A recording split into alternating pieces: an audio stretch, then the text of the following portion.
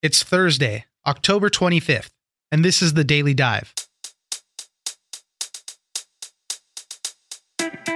Suspicious packages reportedly containing functioning explosive devices were sent to a group of prominent Democrats, including former presidents Bill Clinton and Barack Obama, Hillary Clinton, Eric Holder, George Soros, and even John Brennan at the CNN building in New York. The packages seemed to be pipe bombs, and officers said they looked as if they were similarly constructed. Daniel Lippman, co-author of the Political Playbook, joins us for all the details. Next, all the mail bombs that were sent out luckily never made it to their intended targets, and they were intercepted before they could harm anyone. But how does the mail screening for the Secret Service and the U.S. Postal Service work? My producer Miranda joins us for some of the standard procedures that mailrooms and security companies go through to sniff out potential explosives and even biological threats. Finally, as the midterm elections get closer, you may have noticed a new way campaigns are reaching out to you. The most popular way isn't on social media or TV anymore. It's flooding your cell phone with personalized text messages. Campaigns are manually sending out text messages to voters one at a time and are skirting regulations with this peer-to-peer messaging. David McCabe, tech reporter at Axios, joins us for why this is the new way to target voters. It's news without the noise. Let's dive in. In these times, we have to unify. We have to come together and send one very clear, strong, unmistakable message that acts or threats of political violence of any kind have no place in the United States of America. Joining us now is Daniel Lippman, co-author of the Political Playbook. So we're going to be talking about, the big news that happened. Everything was going haywire yesterday. Suspicious packages that reportedly contained functioning explosive devices were sent to the homes of President Bill Clinton and Hillary Clinton, the office of President Obama, CNN. It was addressed to John Brennan. Earlier in the week, something was sent to philanthropist George Soros' house. And also there was something addressed to Attorney General Eric Holder, Representative Maxine Waters. There's a lot of different targets.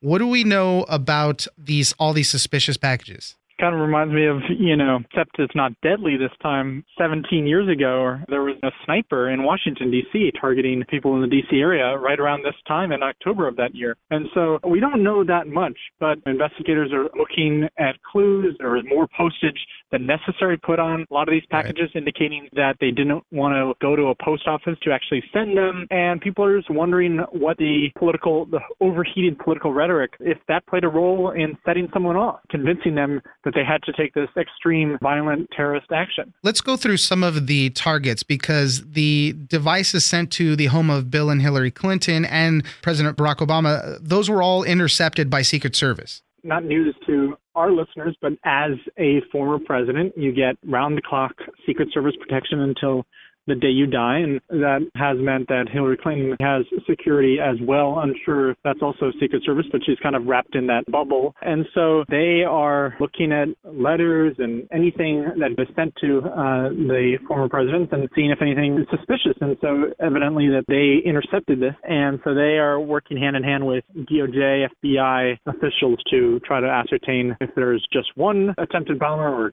multiple, if it's a group of people that are sending these bombs. Another package was sent to the New York offices of CNN. It was addressed to John Brennan. They said that there was also maybe some white powder in an envelope. They had to evacuate that whole building at that point. The issue with CNN is that organization has long been attacked by President Trump and Republicans as being fake news. And John Brennan, remember, the former head of the intelligence agencies, and he is a severe critic of President Trump, and his security clearance was taken away by Trump recently in a move that many people said was unwarranted and not proper for us to politicize his security clearances. And so clearly Republicans are rushing to condemn this attempted terrorism because it's going to look bad if someone from their side of the aisle is involved in setting these off. The interesting one that came to the office of Debbie Wasserman Schultz, it was addressed to former Attorney General Eric Holder, but the return address was Schultz's office. So when they couldn't send it to Eric Holder, it got returned back there. So that's how that ended up there. It's like a weird tactic to, I don't know, to throw off investigators or something maybe? Yeah, no one said that terrorists or bombers were Rhodes Scholars in terms of being Right. brilliant. And there was a lot of misspellings in a lot of these things too, or not, maybe not a lot, but a few misspellings in certain of these packages and how they were labeled. Yeah, and I'm also reminded of, I mentioned the snipers, and this is not deadly so far, hopefully, and it won't turn into that. But you remember when they were sending anthrax around to NBC News and, majority leaders in Congress? So there's 320 million Americans in this country, and some of them are not mentally well, and they should find help instead of doing these types of activities. Let's talk about the packages and the devices themselves. Police have said that they do all seem to be connected. They all resemble the ones that were sent to George Soros earlier in the week. They were in manila packages. They had a lot of stamps on them. The devices themselves were pipe bombs with wires coming out of them. Someone has read up on how to make these types of packages, or there's training involved in that, but not the extent of actually being successful. And so that's the good sign. But we don't really know much more than that, and people are still trying to dig into, are there going to be more of these? That's the real question. Are Republicans going to be targeted? George Soros is a person who's falsely accused of helping the people form that caravan in Central America. Right, yeah. In Mexico now. He's long been a boogeyman on the right. Maxine Waters has been attacked by Trump, and it almost feels like they are using Trump's Twitter feed and attacks by him to find their targets. And that's really concerning because, he is, I don't know if we've talked about this, but he has come out and condemned this and said it has no place in society. And Sarah Sanders, Mike Pence also said the same. And we've gotten a flurry of statements from across the aisle condemning this. We don't want to live in a society where this happens, and we're lucky that this is a very rare occasion. Yeah, it's hard to ignore who the targets are. They're obviously Democrats. They're people that have been critical of the president. Tensions are high and people are divided in this country. So obviously we have to let the investigation continue to find out who did this, or as you said, if there was a group of people that did this. People are very heated in this country. Daniel Lippman, co-author of the Politico Playbook, thank you very much for joining us. Thanks for having me.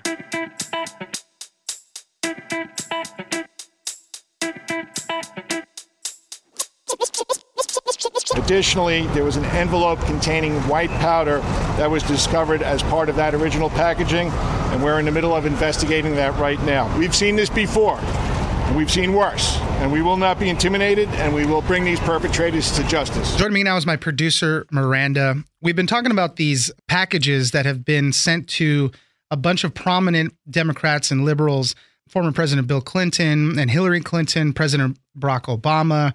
They sent stuff to CNN, philanthropist George Soros, Attorney General Eric Holder, Representative Maxine Waters. The common thing with all of these packages were that they were intercepted before they can cause any damage.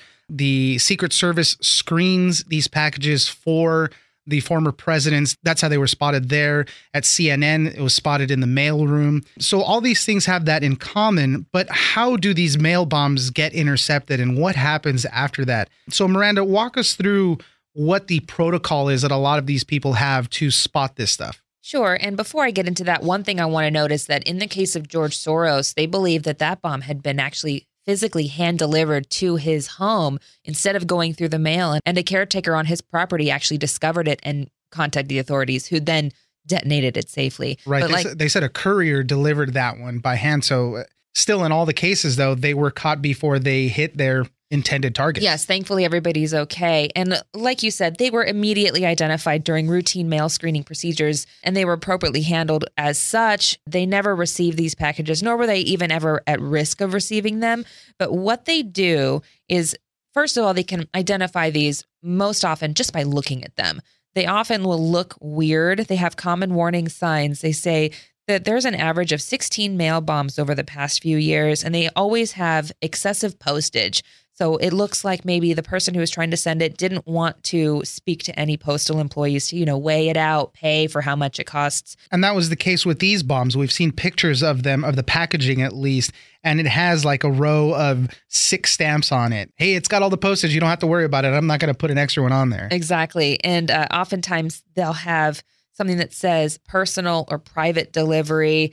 The handwriting will look weird or distorted so that they can't try to match it with a handwriting sample. Or they'll do what this person did, homemade labels, printed from your computer. Yeah, these were printed on the computer, taped on the front. It's got like, you can see the picture. It's all shiny from the clear tape that they use. Strapping tape. Yeah, so it's very homemade. And they say that oftentimes the package will be an unusual shape, might even have protruding wires or oil stains. And in the case of the one sent to John Brennan, his did look weird. It was like a thing shoved into an envelope. It didn't look like it was even trying to attempt to conceal what it may be inside. Right, yeah. It's obviously a pipe bomb when you pull it out, but the manila folder is not going to hide any of the contours of that. You know, if you pick it up, it's going to have weight to it. And it's got a lump. And it's going to be the shape of it even through...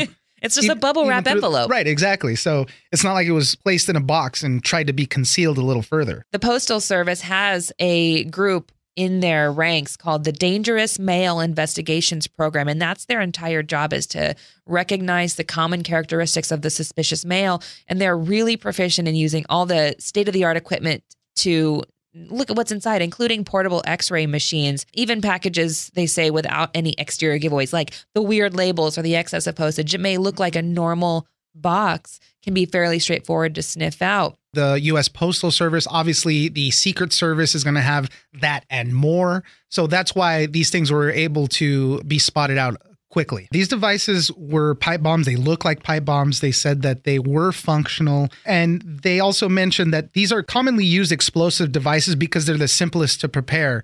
And analysts even say the simpler, the better. You don't want it to accidentally go off here or there.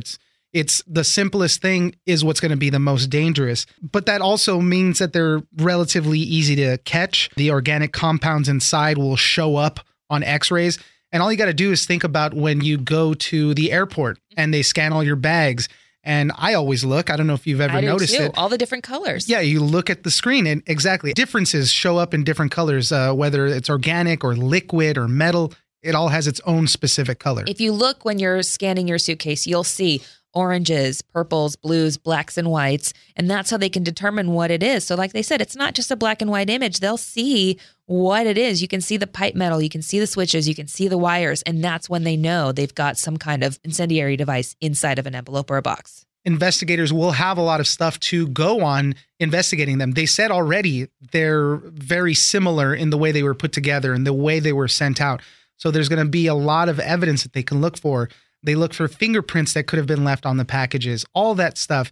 And since they were intact, there's more of a chance that they could connect the dots on this. And before you think it's not likely that they will catch the person who sent these things, just remember what happened in Austin just a few months ago with that guy, Mark Anthony Condit. He was the one who was the Austin bomber, and they were able to track him down and find him through fingerprints and DNA left on the devices, and then a combination of cell phone tower records and FedEx camera footage. Yeah, I mean, obviously all of these mechanisms are put in place to avoid these exact things, but it also is a curiosity. Obviously, we need to follow the investigation and see who actually planted these bombs, who sent these out. But there's almost no hope that a lot of these things are going to make it through. There's so much security around these people and all these mail systems that a lot of times this stuff's not going to get through. Right now, the FBI is analyzing the devices at the Bureau's lab in Virginia, so it's just a matter of time to wait and see what clues they can put together and see if we can determine who sent these out. So we'll keep following this story. Thank you, Miranda. Thanks, Oscar.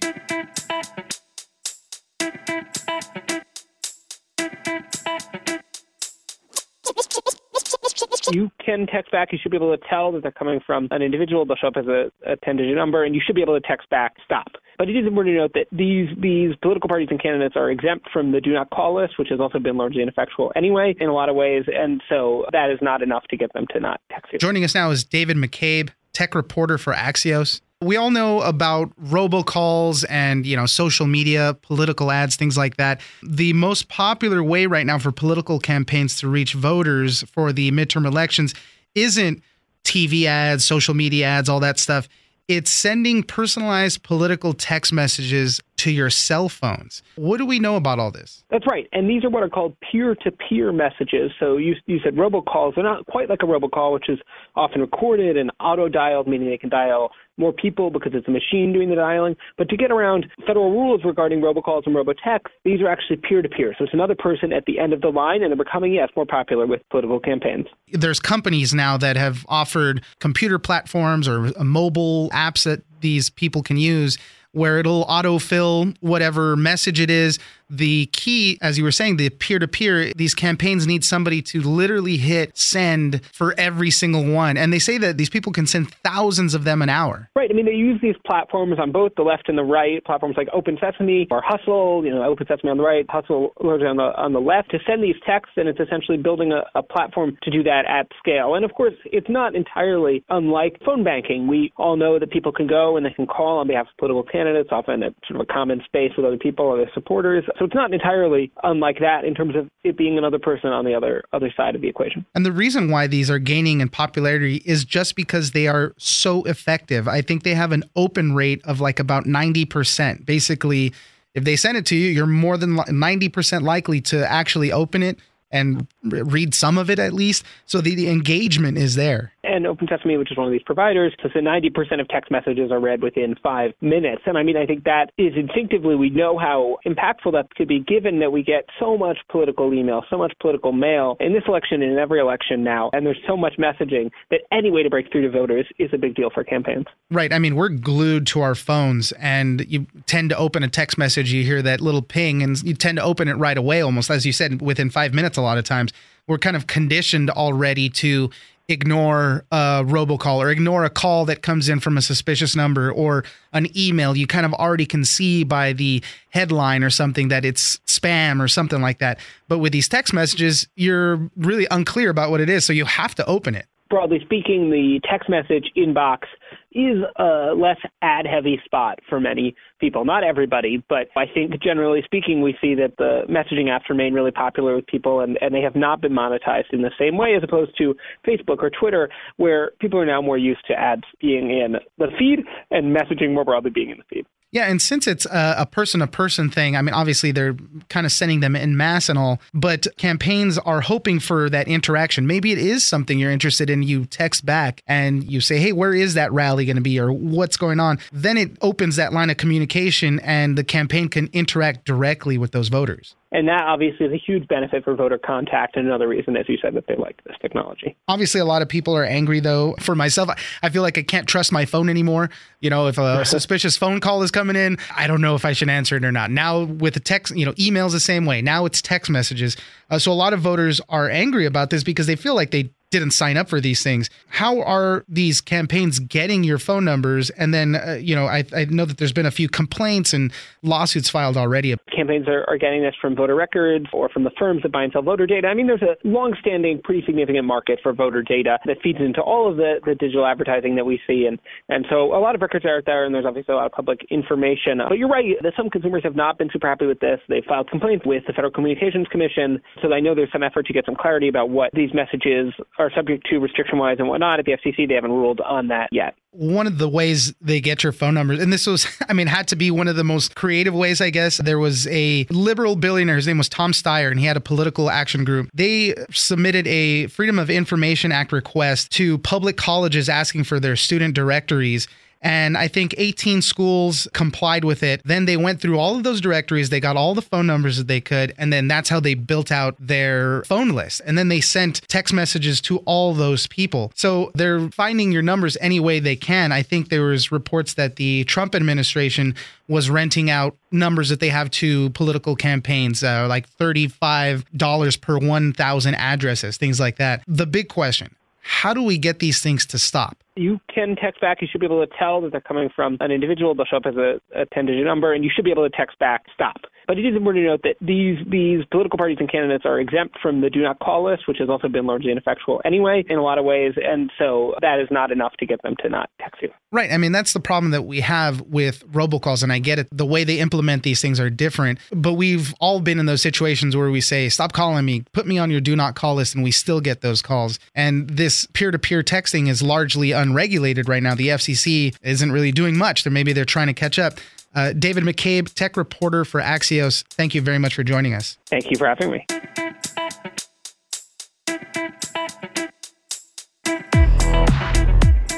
All right, that's it for today. Join us on social media at Daily Dive Pod on Twitter and Daily Dive Podcast on Facebook.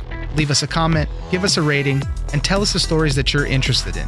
Follow The Daily Dive on iHeartRadio or subscribe wherever you get your podcasts. The Daily Dive is produced by Miranda Moreno and engineered by Tony Sorrentino. I'm Oscar Ramirez in Los Angeles, and this was your Daily Dive.